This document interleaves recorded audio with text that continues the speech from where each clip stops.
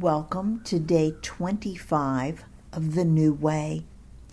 I will read Luke 2:41 through 52. Every year, Jesus' parents went to Jerusalem for the festival of the Passover.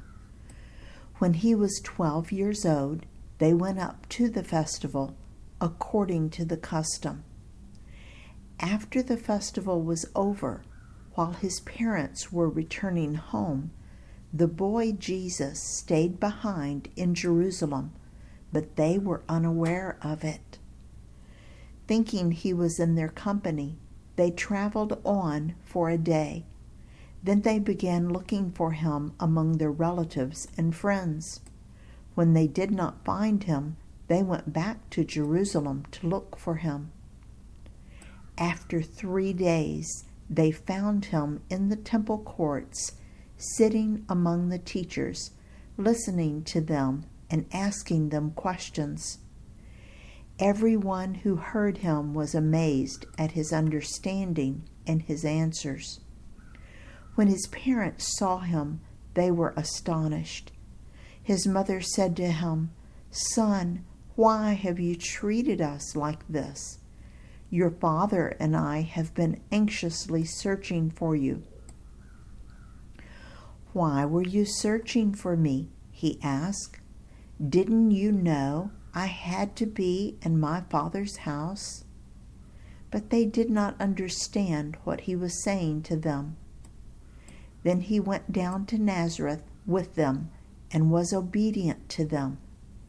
But his mother treasured all these things in her heart. And Jesus grew in wisdom and stature and in favor with God and man. My father-in-law, Frank Weatherford, was a pastor. I remember one of the first sermons that I heard him preach. It was from this text. His premise was, if Jesus' own earthly parents could forget him for a whole day, what about you? Are you traveling with him day by day and hour by hour, or do you forget and leave him at church? It's a good question. Sometimes I wonder what Jesus shared with the priests and teachers at the temple. Do you think he told them he was the Messiah? I don't know, but I wonder if he was laying that foundation so they could discover the truth at a later time. Maybe. At this time of Jewish history, there were a limited number of scrolls available. Most synagogues would only have one copy to use. Because of this, oral or verbal history was important. Therefore, it was customary for the older men to quiz the younger men, and the younger men would ask questions of the older men so that they could learn about God and Jewish history. I think it is important to note that even though Jesus had superior knowledge to all present, he conducted himself in such a way that they respected him and were able to learn from him. He must have been very respectful and courteous, as he was the youngest among older men. In fact, at age 12, he wasn't even considered a man. He was considered a child. Note that Luke said that they were amazed at his answers. Then Luke records that Jesus went home and submitted to his earthly parents. Do you think that would be hard to do? I mean, most teenagers think they are smarter than their parents, but Jesus really was.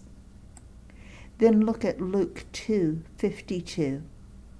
And Jesus grew in wisdom and stature and in favor with God and man. It says that as Jesus grew up, he was liked by all the people around him. That doesn't sound like someone who was arrogant or rude about their superior knowledge, does it?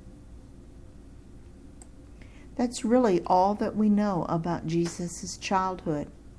The next information we have about Jesus is the beginning of his ministry when he was around age 30.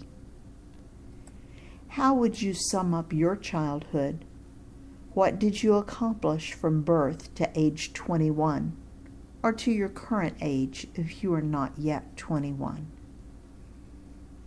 In his service, Dale.